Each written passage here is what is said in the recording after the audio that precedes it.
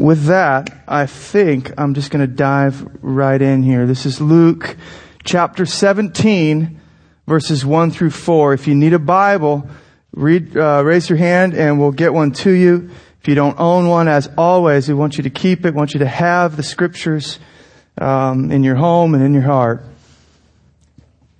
But we've been in Luke's gospel, so if you turn to the New Testament, it's the third book in the New Testament, Luke's gospel there, and we are in chapter 17. We've been going through this gospel for quite a while now.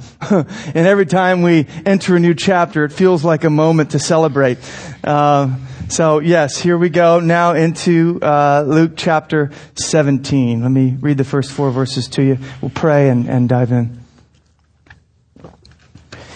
And he, Jesus, said to his disciples, "Temptations to sin are sure to come, but woe to the one through whom they come. It would be better for him if a millstone were hung around his neck and he were cast into the sea, than that he should cause one of these little ones to sin. Pay attention to yourselves. If your brother sins, rebuke him. And if he repents, forgive him. And if he sins against you 7 times in the day and turns to you 7 times saying, 'I repent,' you must forgive him." Let's pray. God, even as I read those words again and I'm just reminded or struck with the fact that the Jesus so often depicted by our culture as just kind of soft and gentle and it's just and wouldn't raise his voice and wouldn't speak a hard truth. It's just not the full picture of who you are in the scriptures. I mean, even right there, you just come out and say it.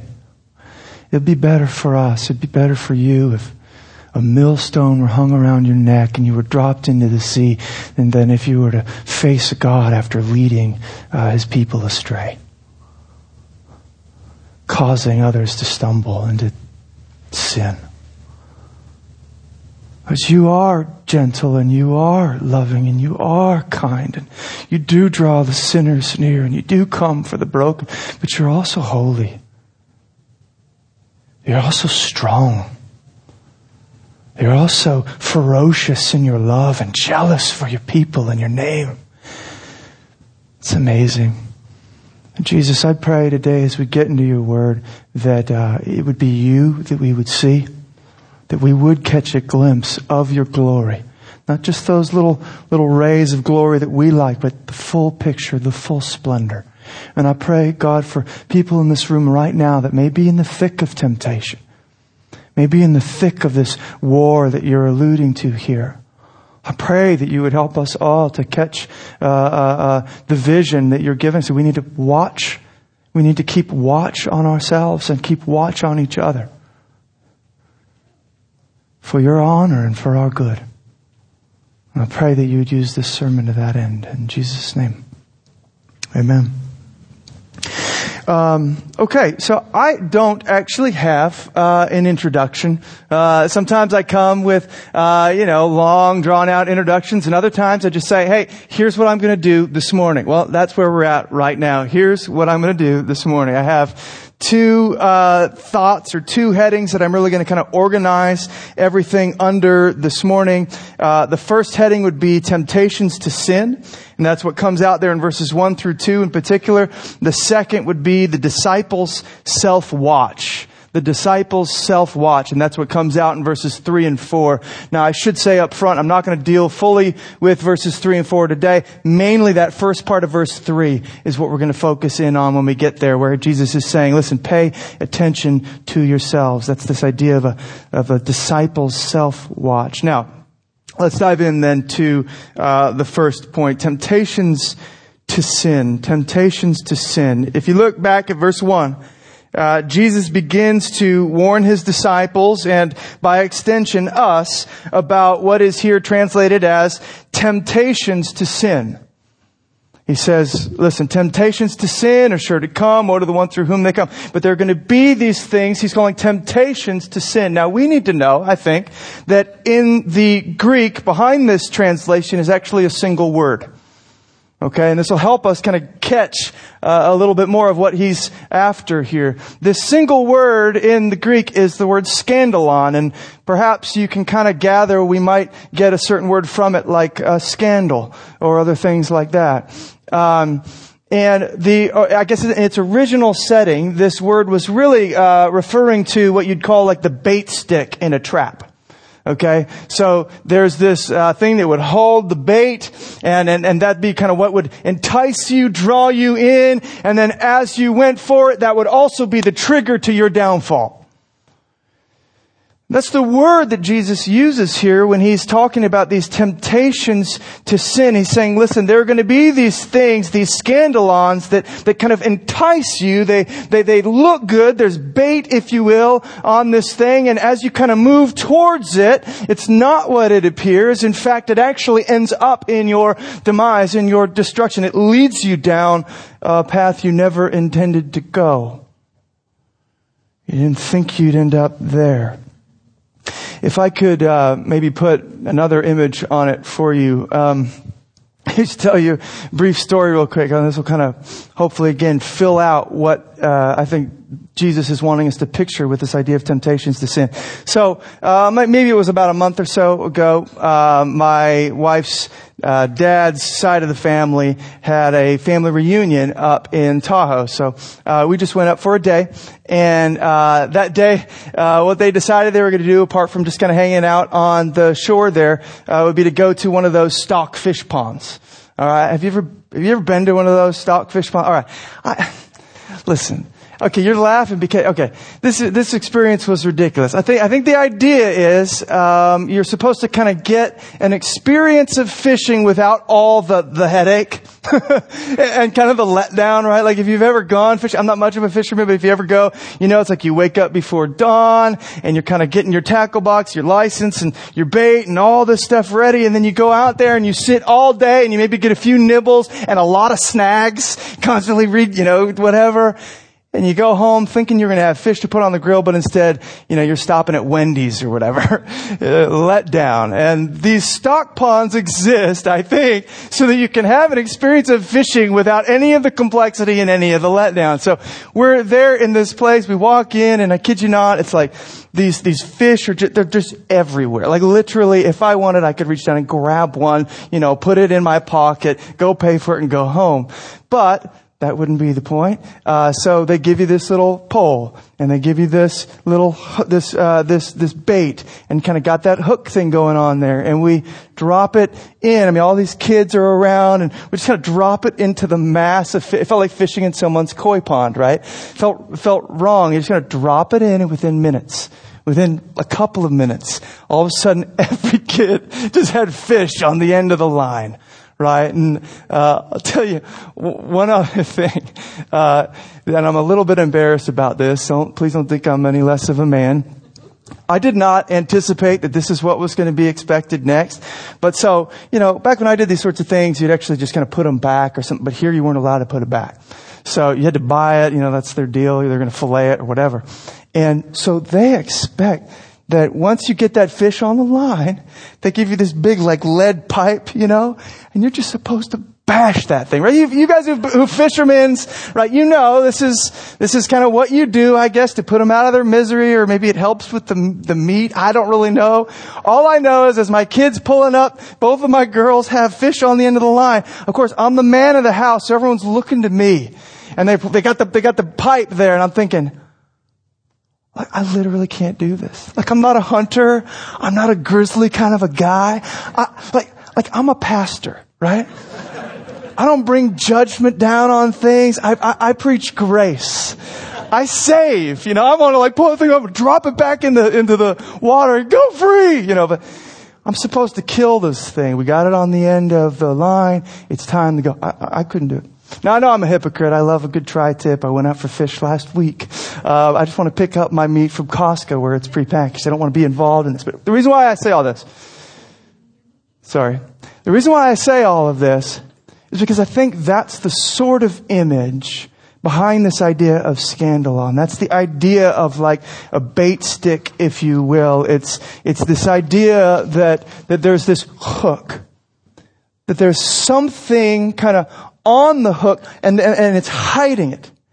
That it looks good. There's this appearance of, man, that would be a tasty treat. I think I want to come after that. I could use a little midday snack, but then when you go in for it, you're on the line. And Jesus is here talking and He's warning us and He's saying, listen, temptations to sin are all around, as we'll see. They're going to come. There are hooks, if you will, everywhere. And if you kind of move towards those and you end up on the end of one of those, I mean, what Jesus knows is you're going to end up with your head bashed in.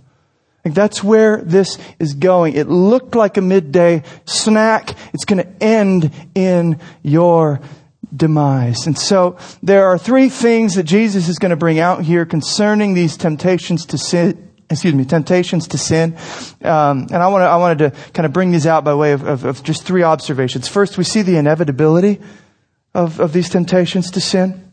And we'll see the personality of it and the end of it. So the inevitability of it, that's, if we keep reading in verse 1, what we see Jesus say. Temptations to sin are sure to come. Did you hear that? He didn't say they might come. They may be there, but some of you will kind of get off easy. He's saying, no. Temptations to sin are sure to come. Now, in one sense, this may be bad news for us, but in another sense, it's actually kind of good news. I don't know how many of you have come to Christ and you kind of felt like, hey, I expected, I anticipated my life would get better. I anticipated things would get easier. I anticipated that I come to Jesus and I kind of move from there into paradise. But instead, you come to Jesus and life, maybe in some sense, gets harder. It starts getting a little rougher. Now, I know in some ways, of course, life gets a lot better. Is that going to give anybody seizures? We're like a horror movie right now. I know in some sense life does get better because now you kind of know the one for whom you were created. Now you've come into relationship with God and you know His love. You recognize who you are in Him. And I can attest to the fact that life in a deeper, more substantial sense gets better. It gets more meaningful. Everything you do, you realize God is with you in it. You see your sins is forgiven. There are things that just can't touch on that. Your whole internal being is reworked and it's amazing. But there is that other sense where life on this side of heaven gets harder when you start to pick up your cross and follow Jesus. It doesn't get easier. Sometimes it gets harder. And I want you to think about this with me because it really does, I think, make sense. Before coming to Christ, the idea of temptations to sin, in many ways is really a foreign concept, okay? Because sinning is a part of your nature at that point. Does that make sense? Like it's just acting in accordance with who you are. You're not trying to resist sin before you've come to Jesus. You are simply embracing, engaging, justifying it and moving towards it. You're going downstream. You're in the current. You're not fighting. You're just kind of enjoying the ride, going down the current of the world, the flesh and the devil. That's what happens. But then, all of a sudden, Jesus gets a hold of your life. You bend your knee to Him. And what do you find, man? But everything kind of turns around. And now you realize, whoa, I've been given a new nature. I have a new heart. I have God's Spirit put within me. And the things that you used to just walk into, no problem, going downstream, no problem. Now you're feeling like, maybe I shouldn't be doing that. Maybe that's not where life is found. Maybe that's not, the right approach. In other words, you find yourself in tension. you find yourself now kind of kicking upstream, kind of swimming upstream against the current of the world, the flesh, and the devil. No longer are you on the devil's team. Now all of a sudden you're on the devil's hit list. Right? You start to realize, wow, to be born again in Jesus is to be born into a war. And there's hooks baited all around. So life in one sense gets easier, but in another sense it also gets much harder. I think this is the sort of thing Jesus is talking about, like in John 16:33, when he says this, "In me you will have peace, but in the world you will have tribulation." Did you hear that? There's going to be a peace that the world can't take away from you in me. But while you're in the world, you will also have tribulation coming at you from outside. It's going to be hard. When you side with me, you side against sin in the world and where it flows. So, the inevitability of it. Temptations to sin are sure to come. But as we continue reading, now we start to see what I would call the personality of it. And here's where we get this idea. We start to understand the manner in which these temptations actually come to us. It is quite surprising, I think, when we look at it. He says this, "Temptations to sin are sure to come, but woe to the one through whom they come." So two things here. First, we realize that the temptations to sin are going to come to us through people. That's why I was saying the personality of it. There are people here that are kind of conduits for this temptation. That's the first thing you realize. And then we start to see what kind of people we're talking about. And I think, given the context, what we are looking at here, and this is the surprising part, these people through whom temptations to sin are sure to come are often leaders. They're often people of significance within the church. Now, I'm getting this because of the context that Jesus has been in conflict with the scribes and the Pharisees at this point, right? He just got done telling that parable of the rich man and Lazarus, where the rich man clearly represented the Pharisees, who were lovers of money, and they were manipulating ministry to serve their own needs, and they ended up in judgment. I think right here, he's hinting back at that, saying, listen, man, if you keep leading people astray, this is what happens. But he's saying, there are going to be leaders. There are going to be people in the church. They look good. They sound good. They seem to have the biblical knowledge. And they're going to lead you in the wrong direction. It's actually those guys through whom this temptation to sin is coming. And that's part of the concern Jesus has, is that we get it. I mean, this is probably filling out that idea of a baited hook, right? I mean, it wouldn't be much of a trick if the bait didn't look good. Like if you put a stinky old sock on the end of the line, no one's going to go for that. But you put something that looks nice on the outside, all of a sudden people are going. So Jesus wants us to see that. He wants us to know.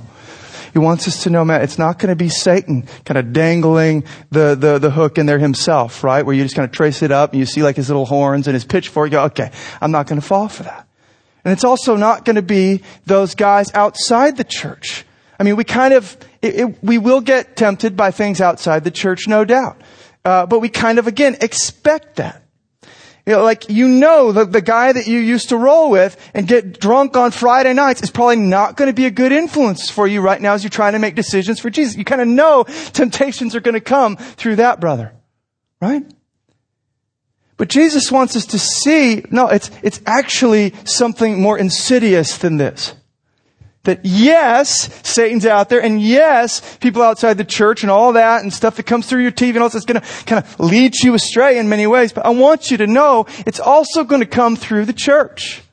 It's also going to be present in your midst. And this is kind of recalling some of the things that Paul says elsewhere, like that the devil disguises himself as an angel of light. He doesn't just come to you with like his scales and his nasty, whatever. He comes looking good in the form of leaders that have it all together, or whatever it may be. That's the sort of thing we need to see. And that's really the scandal in all of this is it's not the guy with the pitchfork in his hand. It's not the guy with the cold one in his hand. It's the guy with the Bible in his hand. Me and others. And in many ways, you as well as followers of Christ. But we'll get there. It's within the church that these temptations can come. And that we need to kind of be alert to and understand. So there's an inevitability to it. There's a personality to it. Let me at least give you one example of this from kind of the early church. This has really been something you see throughout church history. But one of the things that's tragic but unavoidable if you're reading the scriptures is you see the apostles, Paul, Peter, John, or whatever, in their epistles, they're constantly dealing with false teaching coming from false teachers who have infiltrated the church and are trying to kind of, the ravenous wolves in sheep's clothing looking to take advantage in one way or another. Lead away from the gospel, lead away from Jesus, lead away from the way of life.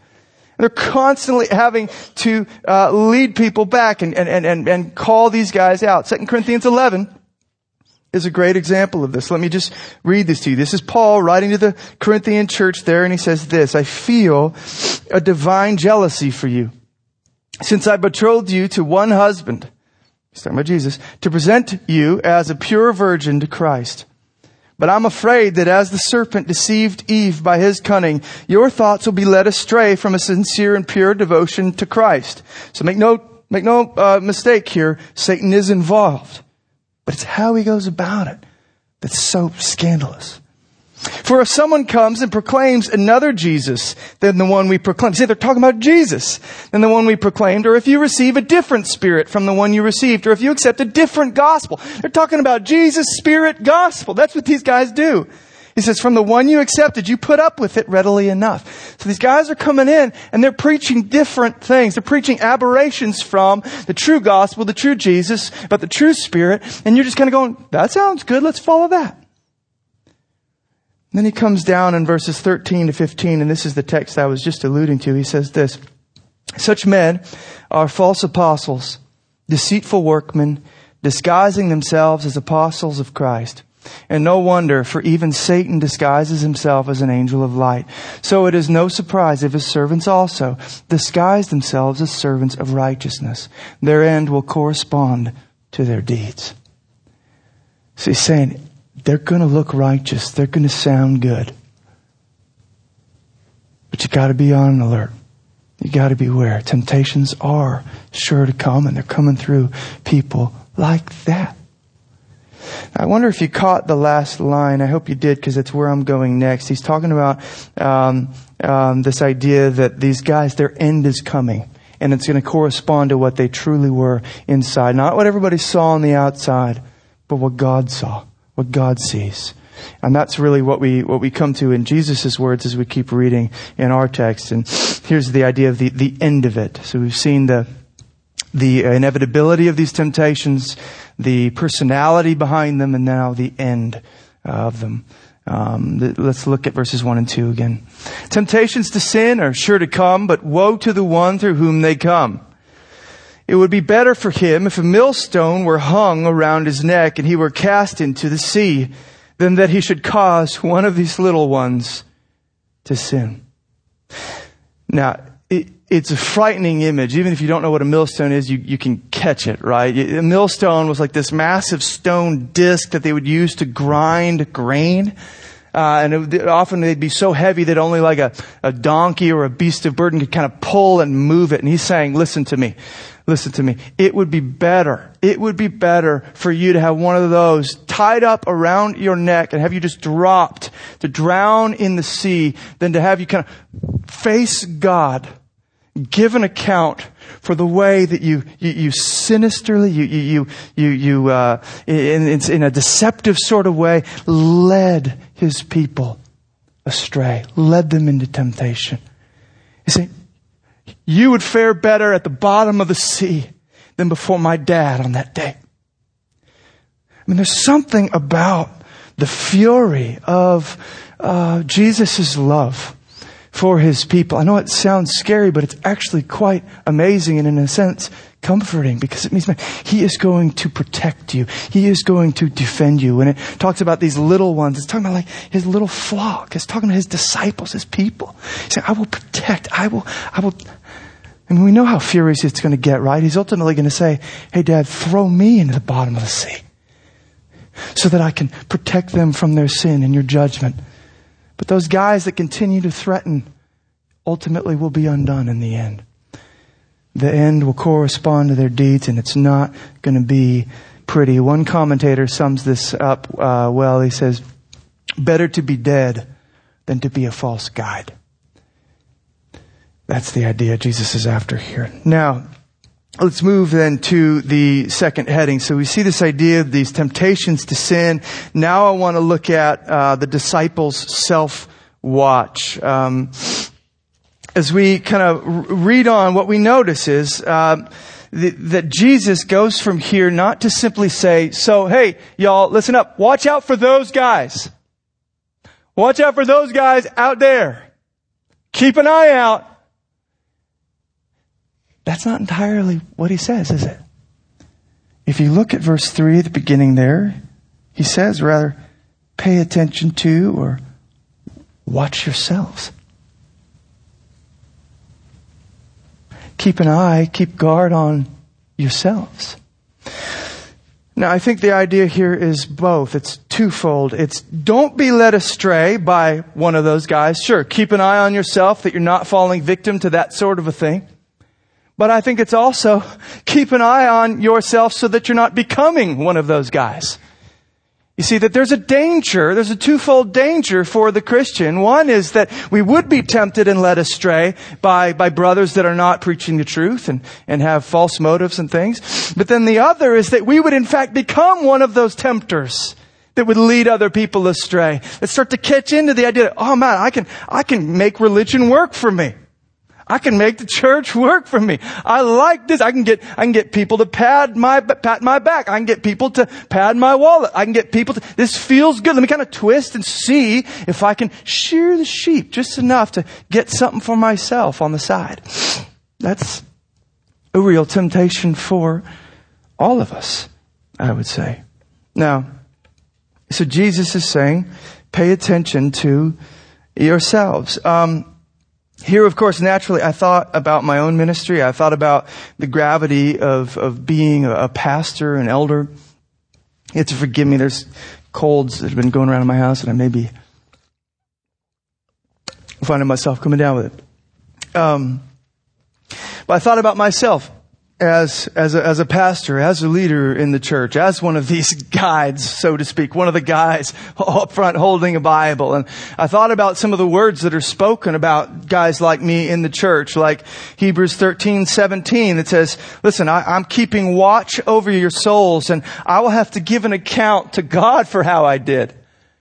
I mean, that's essentially what Jesus is talking about here, is these guys that are leading. And listen, you might feel like you can get away with a lot. People don't see it. They may even praise you for it. But my Father knows what's in your heart. My Father knows what's going on behind the scenes. And you will give an account.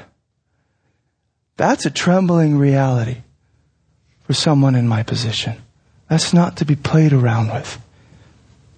Or I thought about that text that in 1 Timothy 4:16, where Paul says to Timothy, keep a close watch on yourself and on the teaching. Persist in this, for by so doing you will save both yourself and your hearers. Did you catch that? I mean, that is a crazy statement. He's saying, watch your life, watch your doctrine.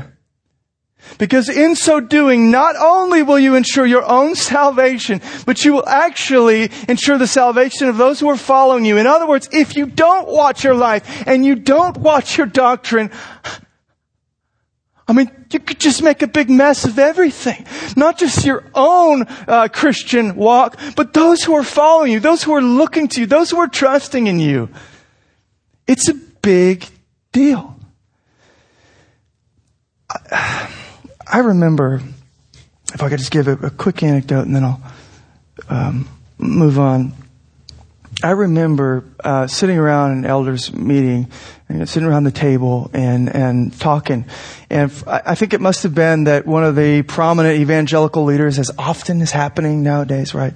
And probably forever. Now we just have internet, so we know all about it.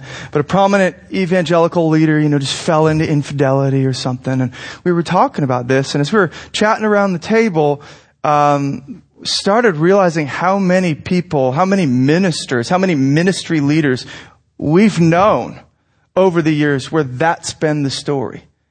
Maybe from a distance, maybe nearby. I mean, Jerry, he's no longer here in the city, but man, he was here for I don't know how many years, and he could just keep going with stories about this church and that church. And I've sat around the table with a lot of you guys as well and heard your stories. And I mean, there are things that it's like, how are you even still in church? How are you even still ready to follow Jesus after the guys in charge, the guys up front with the Bible did that nonsense to you? Now, I'd say it's probably well over 50% of the people in our church that I talk to that have had horrible experiences with leaders, either in a cultic kind of thing going on where they manipulate and get you to kind of control you and won't let you go, or crazy infidelity, or just all manner of stuff. And as we were talking about these things that day, I remember something kind of shifting in my mindset. I began kind of thinking, man, maybe I need to have a redefinition of what successful ministry really is. Because, the common trap is to fall into sort of the metrics and go, all right, here's what a good ministry looks like. Here's how you know you're a successful pastor or leader. It's when you can really fill out, a big building and you got 3, 4, 5 services and multiple campuses and people coming from all over and you're doing all this and reaching the city and the world for Jesus, right? You think, man, that's what a successful ministry is. And then I realized, these guys all had that. And they just blew it. Maybe it went to their head. Maybe I don't know what happened. But a lot of these guys, they have all that and their ministry is not successful. It's a mess. And so I started realizing, man, forget those metrics. Forget that idea, that measuring rod. How are we doing? And start thinking, I just started realizing my ministry would be a success. If I don't cheat on my wife, that is a big win. I'm serious. If I don't dilute, distort, twist the gospel to fill the seats, that is a major victory in my ministry. If I don't kind of say and twist and manipulate your conscience to get you to give me money and get into your pocketbook and fill my own, man, I will count that a major win for Jesus. That may sound grim, it may sound pessimistic, but gosh, if you read the Bible and you look at church history, I think that's the truth of it. Do we want to reach the city for Jesus and fill the church? Yes, we do. But not at the expense of our souls and the gospel and salvation, right?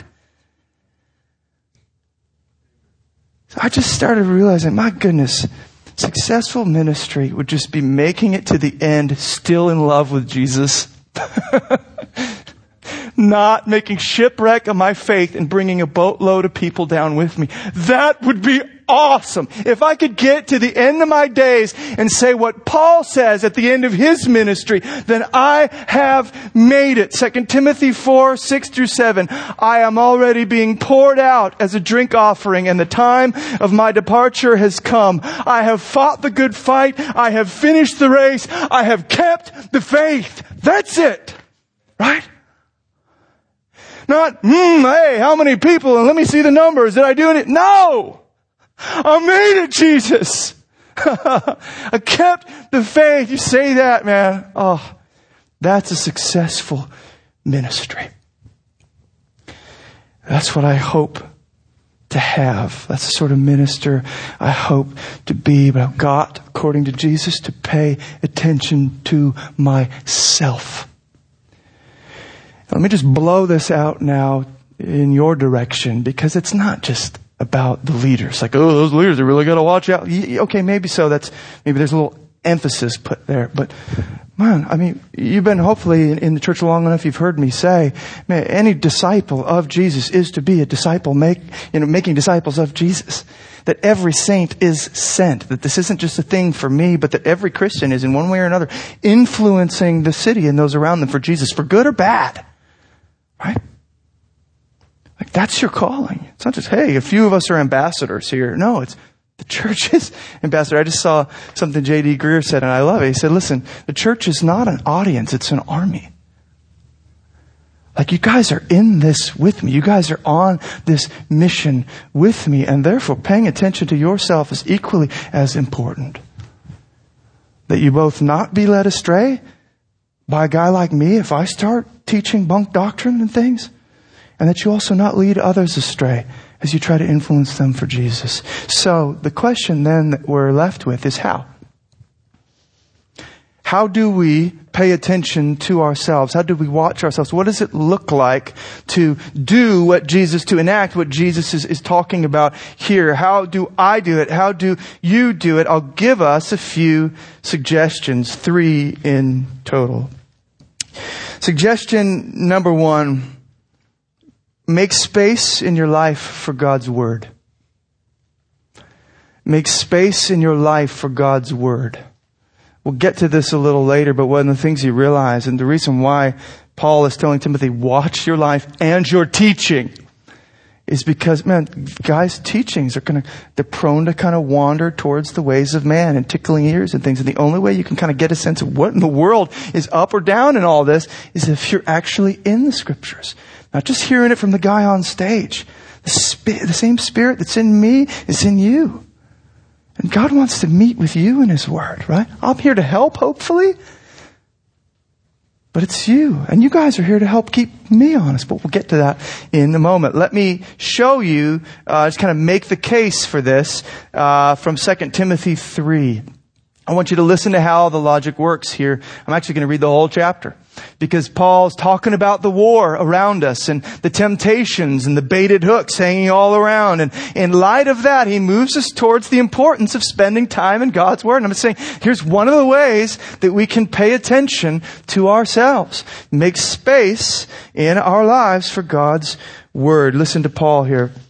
2 Timothy 3, verse 1. But understand this, that in the last days there will come times of difficulty.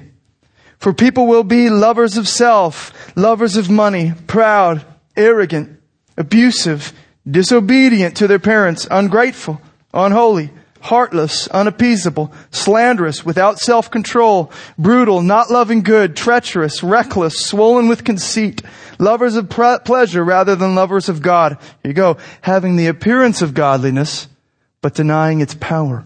Avoid such people, for among them are those who creep into households and capture weak women, burdened with sins and led astray by various passions, always learning and never able to arrive at a knowledge of the truth. Just as Jannes and Jambres opposed Moses, so these men also oppose the truth, men corrupted in mind and disqualified regarding the faith. But they will not get very far, for their folly will be plain to all, as was that of those 2 men. You, however, see, now here he's going to start moving towards, look at, this is the context of war. This is the context of temptations to sin are sure to come. And they're coming through people in the church that look good. But now he starts to get to one of the things we can do to push against this and prepare for it. Verse 10. You, however, have followed my teaching, my conduct, my aim in life, my faith, my patience, my love, my steadfastness, my persecutions and sufferings that happened to me at Antioch, at Iconium and at Lystra, which persecutions I endured. Yet from them all the Lord rescued me. Indeed, all who desire to live a godly life in Christ Jesus will be persecuted, while evil people and impostors will go on from bad to worse, deceiving and being deceived. But as for you, continue in what you have learned and have firmly believed, knowing from whom you learned it, and how from childhood you have been acquainted with the sacred writings, which are able to make you wise for salvation through faith in Christ Jesus. All Scripture is breathed out by God and profitable for teaching, for reproof, for correction, and for training in righteousness, that the man of God may be complete, equipped for every good work. You've probably, if you've been in church for a while, heard 2 Timothy 3:16 before about Scripture being God-breathed and all these things. But I wonder if you recognize the context. It is all out war in the context. And he's saying, don't depart from the Scriptures and start following this other stuff. Remember what you've been taught, even from your childhood. I mean, just a shout out to the parents, right? I mean, gosh, good night. We're kind of doing studies and things around our table now, and it's awesome and it's horrible at the same time. Because I mean, Levi's throwing food and kids are, screaming, yelling, "Can I get this, Daddy? I want seconds. What about dessert?" We're trying to do these still, devotionals and studies, and sometimes it goes better than others, and it's like, oh, this is great. But man, I'm telling you, this is the point. Remember what you've been taught from childhood. Remember the Word, because we know our kids are entering a world at war. Spiritually, I'm talking about. And how in the world are they going to be able to discern up from down? And if that guy up on the stage talking about Jesus with a big bright white smile and shiny lights and fog machines is telling them the truth or not, or if he's just after something else, something weaselly. Well, hopefully it's going to be because Mommy and Daddy, wait. Mom and Daddy got me in God's Word. That's not what it says. That's not God's heart. What about this verse and this verse and this verse? That's the sort of thing that we're hoping to build into our kids. Is just discernment. So stay the course, moms and dads, if you're in the middle of that with us, and get in the fight if you're not. No. I wonder, though, if you did hear it. He just simply says here, there's a spiritual conflict. We need to be reading Scripture. We need to be giving ourselves to that if we're going to survive. And so the question that comes at us then is, what about you? Are you making space for this? I know that this is Silicon Valley. I know that we all have stressful jobs, and some of you way more than I can even relate to, right? I know that it's hard even just to make ends meet a lot of times. I know that life is stressful, but I also know that this is a world at war. That this isn't just peacetime, kind of waltz into your day. I know that the devil has baited hooks everywhere. And he wants to bash your head in. And I know that one of the keys to kind of entering into that war successfully is to have the Word of God. Ephesians 6 calls the Word of God the sword of the Spirit. And let me just simply draw on that metaphor and ask you, what kind of a soldier goes to war without his weapon? Whoops, Commander, I forgot. You're dead. It's over. So I just encourage you. Your life hangs on this. Make space to read God's Word. Suggestion number 2. Make space in your life for God's people. Make space in your life for God's people. So God's Word, God's people. Again, we're trying to ask the question, how do we pay attention to ourselves? And this one might seem kind of interesting. But let me look at verses 3 through 4 with you. He says this, "Pay attention to yourselves. If your brother sins, rebuke him. And if he repents, forgive him. And if he sins against you 7 times in the day and turns to you 7 times, saying, 'I repent,' you must forgive him." Now, I will come back to those verses next week, and I'm actually really excited to talk about the concept of forgiveness within the context of the Christian community. Anyone ever been burned in community? Everyone ever been hurt in church? Right? It's how important forgiveness is, knowing where it comes from, how it works. That'll be next week. I suppose a couple weeks out. I'm not preaching next week.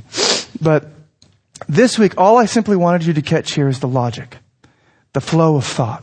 Okay? I want you to realize that Jesus comes right out from saying, pay attention to yourselves. And he immediately just throws in this line, and if your brother sins, talk to him about it. You go, I thought I was watching myself. I thought I was supposed to be in here doing this. And then we realized, no, actually, it's bigger, it's broader. It involves the whole body of Christ. It's the disciples' self-watch, and we all kind of take part. It's not this me and Jesus sort of a thing, but it's a community project.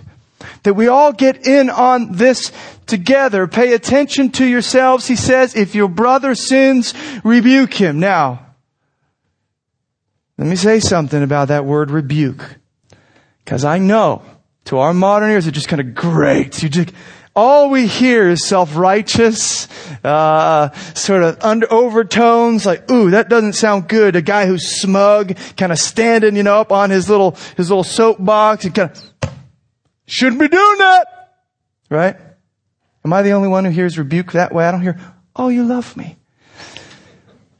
Let me shift the Greek around for you a little bit, because one totally reasonable interpretation of that word in the lexicon is warn. Now, warn we get warn a little better, don't we? Like, warn has those overtones of love, doesn't it? Like, you're headed in the wrong direction. There's a cliff over there. There's a hook on that. That's a bait stick. Don't go there. It's going to end bad. There's love. There's compassion in the warning.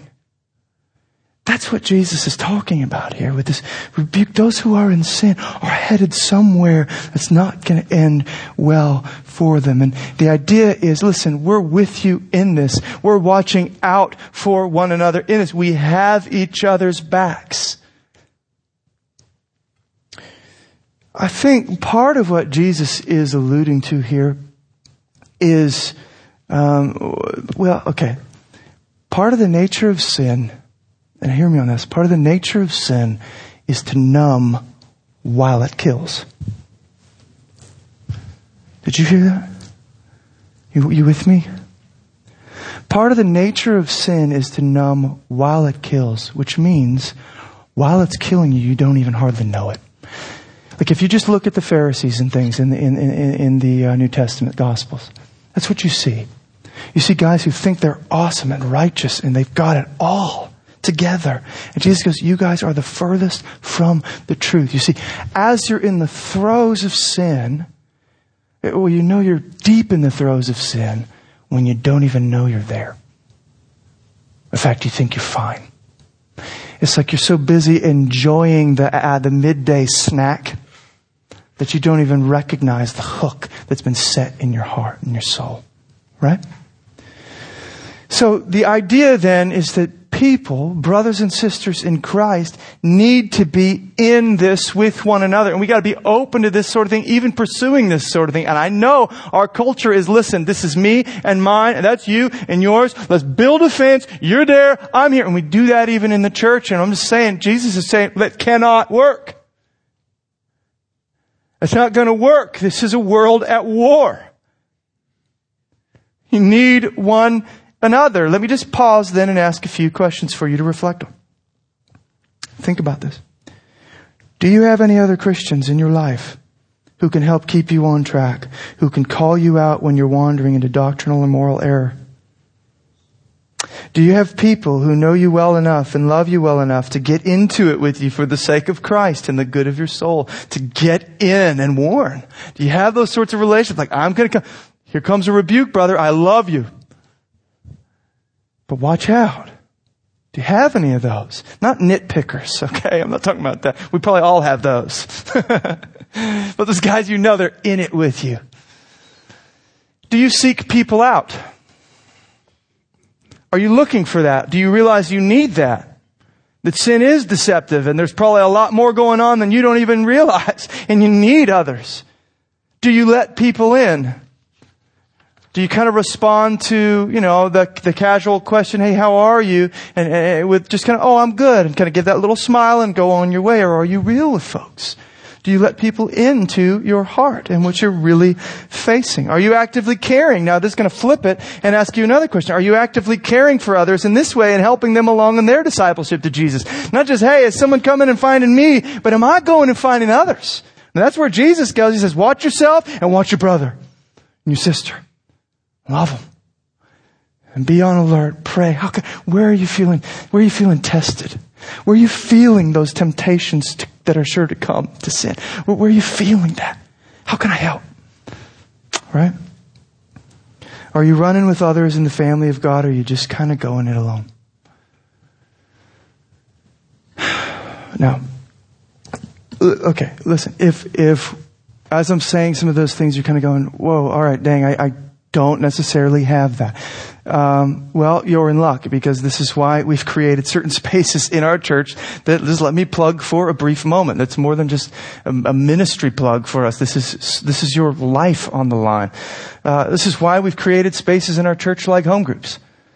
I mean, you're not going to come here on a Sunday necessarily. I mean, props to you for being here. This is certainly part of it, I hope, getting in God's Word together. But man, you're not going to get the life on life, people really knowing what you're struggling with, or knowing you and loving you well enough to call you out. You're not going to get that just kind of casually coming in and out on Sundays. It's going to be life on life stuff throughout the week. And so let me just encourage you, check out our home groups online. We got about 5 or 6 of them, I think. And I'd encourage, check it out. Get involved. Now, is it ever easy to go? Again, I know this is Silicon Valley. I know that it's hard. I know that we're busy. It's never easy for me to go, and I'm the pastor of this church. But I'll tell you something. You get in on that, you stay consistent on that, and you start to see, whoa, this is important for my soul. Not just the times when everybody speaks loving things to me, but even the times when the church kind of hurts, or people don't say the right word, and you learn to pick up your cross and press towards, and you get closer to Jesus together because of that. There's so many benefits. So I know fall is here, and people are kind of going, well, what's my schedule, and how does everything shift and fit? I just encourage you, fit a home group into that. And if you can't, if for some reason you can't, or timing or life stage doesn't work out, or maybe you even just want to go deeper and you want to do home group and something else. This is also why we've created the space we call DNA groups, okay? DNA groups are even smaller than home groups. And the purpose in that is so that not only can we go deeper with one another than we could even in a home group, but you also can kind of flex and tailor make it to your own schedules. So if you got a few guys you know that work nearby, don't just sit in your cubicle eating lunch or whatever.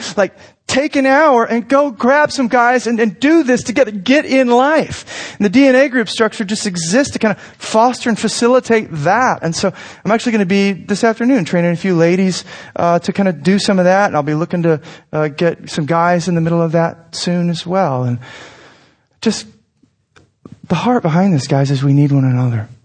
The heart behind this is a world at war. And similar to the question I asked under the first suggestion, let me ask it now. What kind of a soldier goes to war alone? It's not how you win a war. That's how you get killed. That's suicide, right? And yet we kind of do that. Jesus is saying, man, pay attention to yourselves. Get into God's Word and get with God's people. Now, last thing, and this is where I'll end us, is to make sure, suggestion number 3, just make sure you get the gospel. Make sure you get the gospel. The gospel is, as Paul says, of first importance, 1 Corinthians 15:3.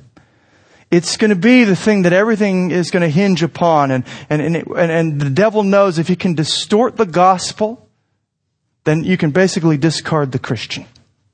Because that's what happens. Twisting the truth gets them going in a complete different direction. When we get into God's Word, we make space for that. What we're really doing is just simply growing in our understanding of the gospel. When we gather, when we make space to gather with God's people, what we're really doing is kind of gathering together around the gospel, ministering the gospel to one another, keeping each other in step with the gospel, that sort of a thing. And so then we gotta know, if we're going to be able to stand against and resist temptation and no false teaching when it's there and no false application when it's there, we got to know the gospel. And one of the best ways to come to know the gospel is to start to understand what the gospel is not. Let me give you just 4 gospel distortions, and in the middle of that, I think we'll start to see what the gospel truly is. And then I'll be done. Gospel distortion number 1. I would call it, although you could call it many things, I'd call it the graceless gospel. The graceless gospel. This distortion says that Jesus' life, death, and resurrection are not sufficient for you.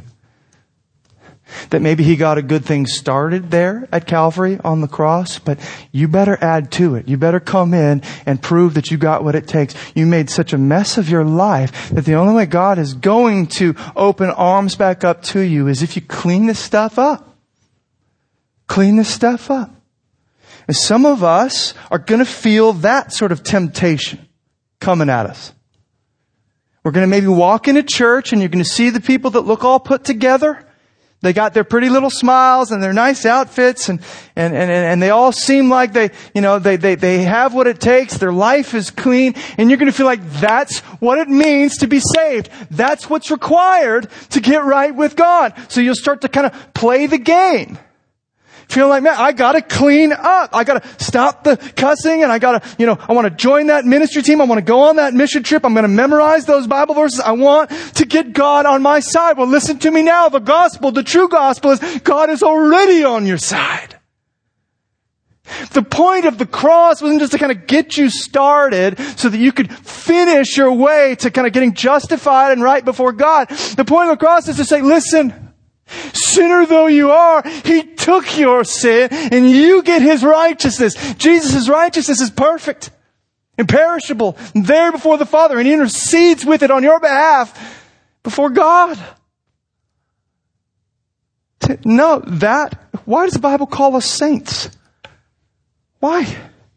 Because you're a saint? In practice? No. In Jesus, yes. Atonement's sufficient in Him.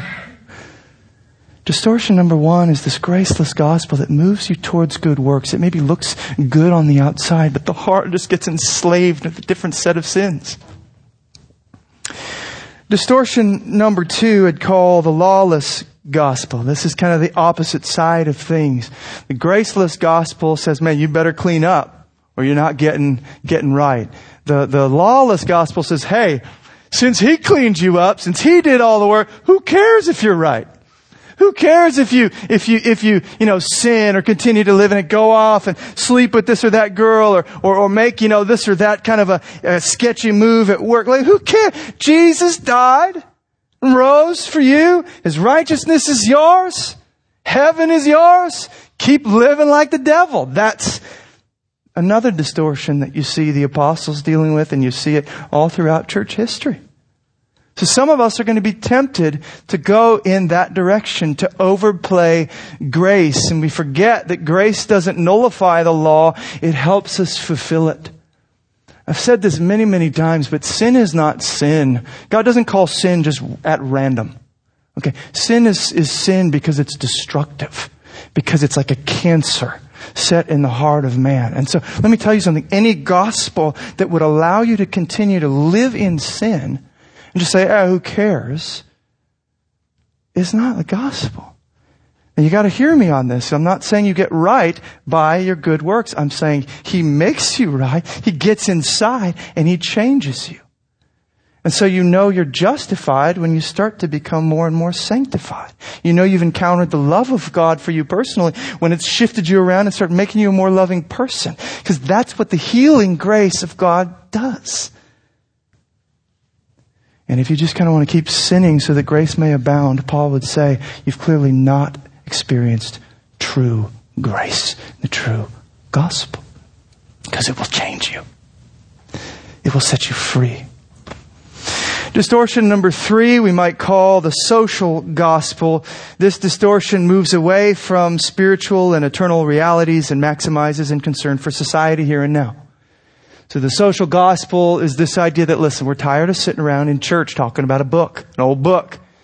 It's good for nobody. Let's get out. Let's talk about the real problems facing the world today. Let's talk about poverty. Let's talk about racial inequality. Let's talk about those sorts of things and do work there. That's what the gospel really is it brings that sort of stuff to bear on the culture. Now, is there truth to that? Yes. But as always, it's kind of a half-truth.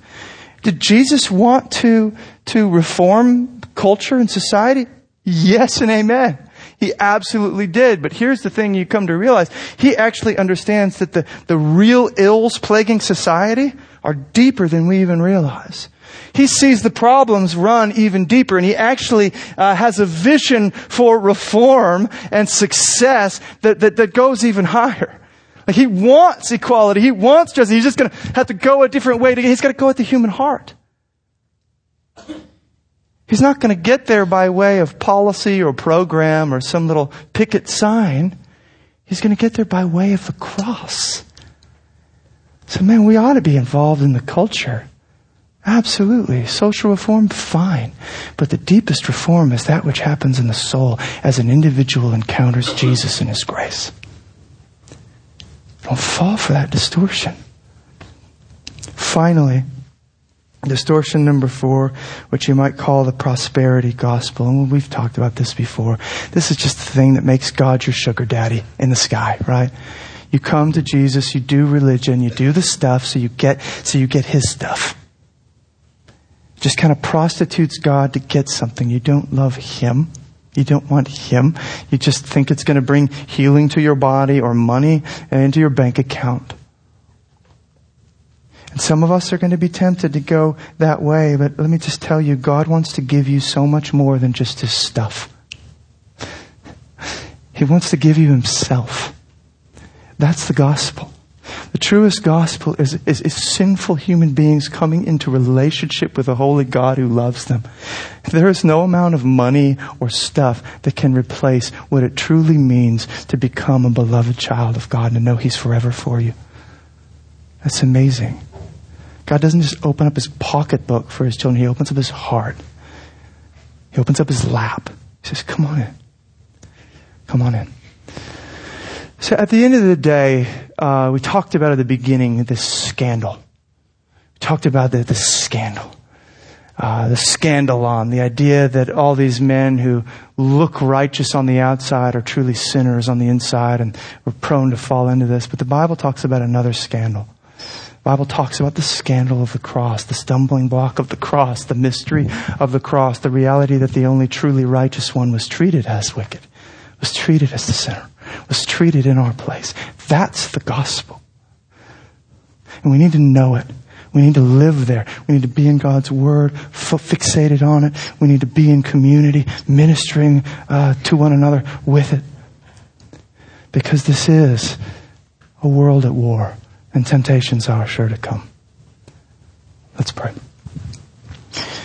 God, we need your help.